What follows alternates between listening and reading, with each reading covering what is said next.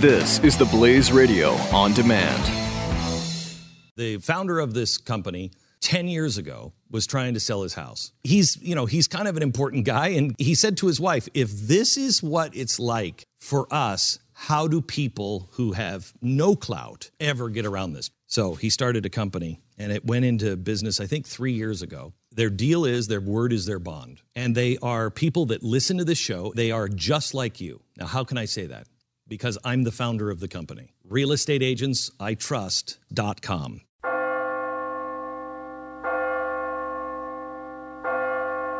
You're listening to the Church Boys FREEFALL Q&A. It's Billy Hollowell here with the Church Boys podcast, and I have Beth Nimmo on the line again. We recently had Beth on the show just a week or two ago. Welcome back, Beth. Thank you, Billy. I'm happy to be here. After we talked, one of the things that I thought pretty deeply on was about some of the remarks you made about forgiveness. And when I think about what you and your family went through, and this is something that happened now 17 years ago, which seems like such a long time, but I know that things like this, they stay with you forever. And the ability to forgive people or forgive groups of people, individuals in terrible situations, it's something that always amazes me because we're called to do it as Christians. And when I think about what you've gone through and your ability to forgive, there's just some other questions that I had for you. So I appreciate you, coming back. And I think the first thing, after your daughter Rachel Joy Scott was killed at Columbine on April 20th, 1999, I know how shocking and awful that was. What was your process of forgiveness? What did that look like for you? Well, I don't know if I can define it in terms of a process, but it certainly is a process, but as far as steps go, yeah. I don't know that I can define those steps, but I know it took a while to get to that point, even though we declared that we would forgive. Part of that, there's 3 points about forgiveness that are relevant for me. And first of all, you mentioned it. The Word tells us as believers we're to forgive. So obviously, the Lord has purpose for that step being taken. And then the second point for me was it would be Rachel's nature and character to say, "Mom, please forgive the boys." And in this whole process, I've tried to represent Rachel, who she is, what she stood for. And I wanted to be as authentic as possible in that. And I know that would be her heart. I believe even at the point of death when she was facing her shooters, she had peace about that. There wasn't anything in her that was fighting back or was, fighting for her life. She was laying it down willingly, and I believe it's because she had already forgiven. It was already established in her heart and her mind that she would have forgiven those boys had she not died and lived and just been wounded. So I want to honor that. I want to honor who she is and what I believe she would have done. But the third thing, and this is for me individually, is that April the 20th of 99 was a life sentence for Rachel. Life as we know it on this earth stopped at that point in time for her, never to be regained. And I did not want it to be my life sentence. And there are a lot of people when they go through trauma, pain, loss, they lock themselves down emotionally, physically, mentally to that point of Absolutely. life, wherever that pain occurred for them, that trauma occurred. And sometimes they don't really move past that very well, or they feel stuck, and they can't move forward. And I believe one of the reasons why the Lord teaches us in the Word to forgive is because if you're willing to let go of that pain, if you're willing to give that back to the Lord, He will heal your heart if you're willing. And so when you hang on to it so tight and you make it your life sentence, or you let that define who you are, then you're in that emotional prison for the rest of your life. I don't want that for myself. I want to be able to live life again, and I want to be able to live it well. And I know if I'm constantly reliving that point in time in my life of April the 20th, 1999, when I found out Rachel was killed, I literally am sabotaging my own future. So I choose to forgive because I believe the Lord teaches us that forgiveness is the key to unlock that prison within ourselves. It's not so much for the benefit of others as it is for our benefit. It's been proven now that forgiveness will bring physical healing even, and the emotional healing it brings is, unbelievable. I mean, it literally unlocks that prison that you're in. So for me, it was essential. But also, Billy, there's another point I want to make about forgiveness that I think even as believers, we get stuck. And we have equated forgiveness with saying, if I forgive you, it means I'm okay with what happened. And that's not what forgiveness means. I will never be okay with what happened that day. You know what I mean? Yeah, no, absolutely. It's not, absolutely. I'm not saying it's okay what you did. And I think as Christians, we think that if we practice forgiveness, that we're kind of whitewashing it and saying, oh, well, I forgive you, so it's okay. Well, it's not okay. And that's not what forgiveness is.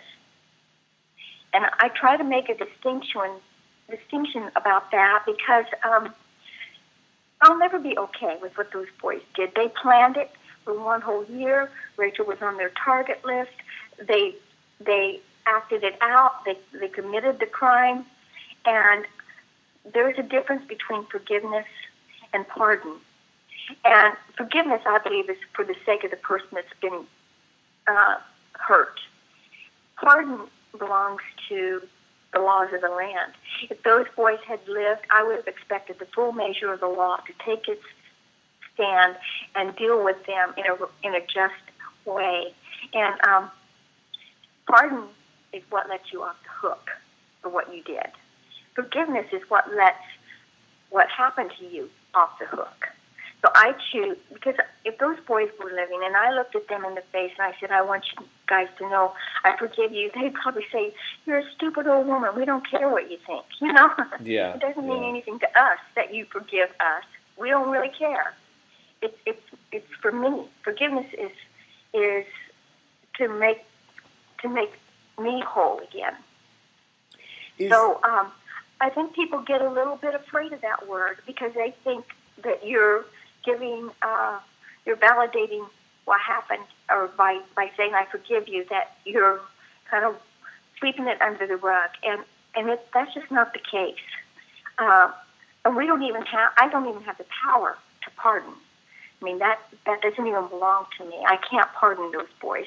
That's not my call. But I can forgive, and I can say, this won't be my life sentence. What happened to my daughter, I can't change.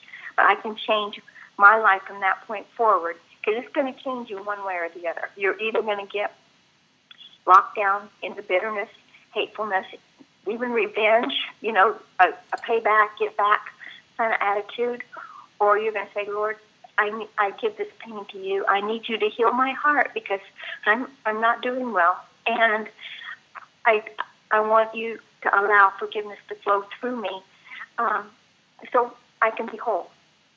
And I mean, that's what you just said is absolutely amazing. And I think that's something that a lot of people struggle through. And you brought up an interesting point about why people might be afraid of the word forgiveness, which I think is very interesting, and having misconceptions about what it means you need to feel or think about a situation. For you, was there a point, I know this might sound like a weird question, but was there sort of a point where you said, okay, now I've forgiven, where you kind of realized, and I don't know if that was something that was immediate or if it took time, but maybe some time passed and there was sort of a moment where you said to yourself, now I've reached that point of forgiveness? Or is it just a mindset that slowly, in a situation like this, comes to fruition? I know that's sort of an odd question, but I'm curious to know. Well, it's not an automatic response, although from the very beginning we postured forgiveness. And what I mean by postured is we said we were going to forgive, but that then takes another life of its own. You start going through that process, and the more I found out about their deliberate decision to kill that day and target Rachel, the more I had to practice the verse that says, forgive 70 times 7. Yeah. It was over and over again. I mean, you go back to the Lord every time, because all throughout the day, I do good for a little bit, and then immediately I feel that pain and that anguish and that anger again, because I'll never be okay with what they did. You understand? That has nothing to do with forgiveness. I'll never be okay with what they did. What they did was a senseless act of violence. But what I can take away from what they did is that God works all things for our good. And knowing how he had Rachel writing down her personal journey and her relationship with the Lord, I can see God's hand of bringing light out of darkness. And I can take comfort in that, because God was with her. God was with her the whole time. And that brings me comfort as a mother, and knowing that she wasn't forsaken. She wasn't abandoned. That the presence of the Lord stayed with her, even though she was looking into the face of evil. And so I just choose. I choose to allow that process to happen. I can still have to choose that today, 17 and a half years later. It's, it's amazing how the enemy infiltrates your mind, your thoughts, and your feelings over and over again. It's like a movie going off in your head that you can't stop. You replay that over and over. And it's like a reset button. Replays. And so there are still things that I can feel throughout the day, even now, but I know now the quicker I'm able to give it back to the Lord, the quicker I step away from that frustration, the anger, the hurt, the pain, the loss.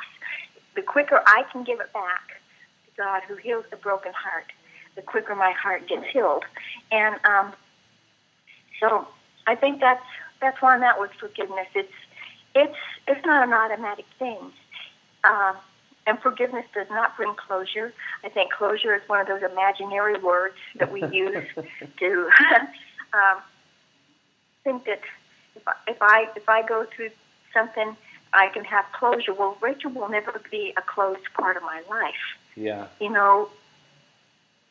So she'll always be with me. She'll always be in my heart. So it's not closure. It's healing, Billy. It's all about healing. It's allowing the Lord to take the worst thing the enemy throws your way and saying, God, I trust you to work this for my good. And I think your family has continuously done that. All of you have, and you have. You've written books. There have been so many speeches and addresses, and now there's a film, I Am Not Ashamed, which opens on Friday, on the 21st of October, that is about Rachel and is about what happened, with her life. All of these amazing. You talk about her journal entries and all of these things. This message that this young girl, this teenager, has left behind, this horrible situation that you and your family have really taken and used for good. It really is an amazing thing. And my last question for you, because it's been so amazing hearing your insight here on forgiveness, is, when you look at your daughter and the message she left behind and the things that you uncovered in her journal and just the whole entire package of what has come out of this horrible event, but when you look at her, at Rachel, and at the film, I think, too, which is obviously a big piece of what we're talking about here, what do you think the world can gain in terms of understanding from her and that message? Well, I think they'll see that she actually practiced that. In the movie, there's a scene where she's forsaken and abandoned by her friends because she's what she calls walking the talk, and she's trying to be true to her values, and where she is trying to reach out to them, even though she's the one that's hurt. and she's showing compassion. She's showing love. She's always caring about them and how they're doing, even if they don't reciprocate those feelings and they don't want to talk to her. I think those are very loud and clear messages that come through in this movie, Billy. I believe we show the struggles that a teenager has, trying to be honest about their faith and who they are, and yet still try to be connected to what's going on around them. And I just believe that Rachel, even though she failed more than once, and she disappointed herself, I think, more than she disappointed anybody else. She was disappointed in herself when she didn't hit the mark, or when she did something that she didn't really want to do, or didn't feel good about doing. But her little heart and her little spirit kept trying. And I think that's part of the message of this movie is you don't have to be perfect to be used by God. And the reason why is God doesn't have any perfect people. All you have to do is be willing and obedient. And God literally will sustain you. And He's not disappointed in you when you fail. The only disappointment would be is if you quit trying. God understands the humanity. He created us. He gets that. Even the disciples had their moments, So God's okay with that. What shuts God out is when we shut Him out. And I think Rachel had such a strong desire to be known by the Lord and to know the Lord that even though she didn't always do things perfect, she kept going back and asking for help and asking the Lord, for His strength and His guidance. And I think kids are going to get that message loud and clear. That's all God requires of us. He just requires of us to keep pursuing Him, because He will meet us more than halfway. And He did meet Rachel. Well, I appreciate your time, and we're going to make sure we link out to the film, I Am Not Ashamed. And again, would love to have you back. There's so much more that we could talk about, and I just appreciate your insight and dealing with the forgiveness issue, because I think that's something that for a lot of people is hard to grasp, understand, and practice. So I appreciate you taking the time. Thank you, Billy. Happy to do so.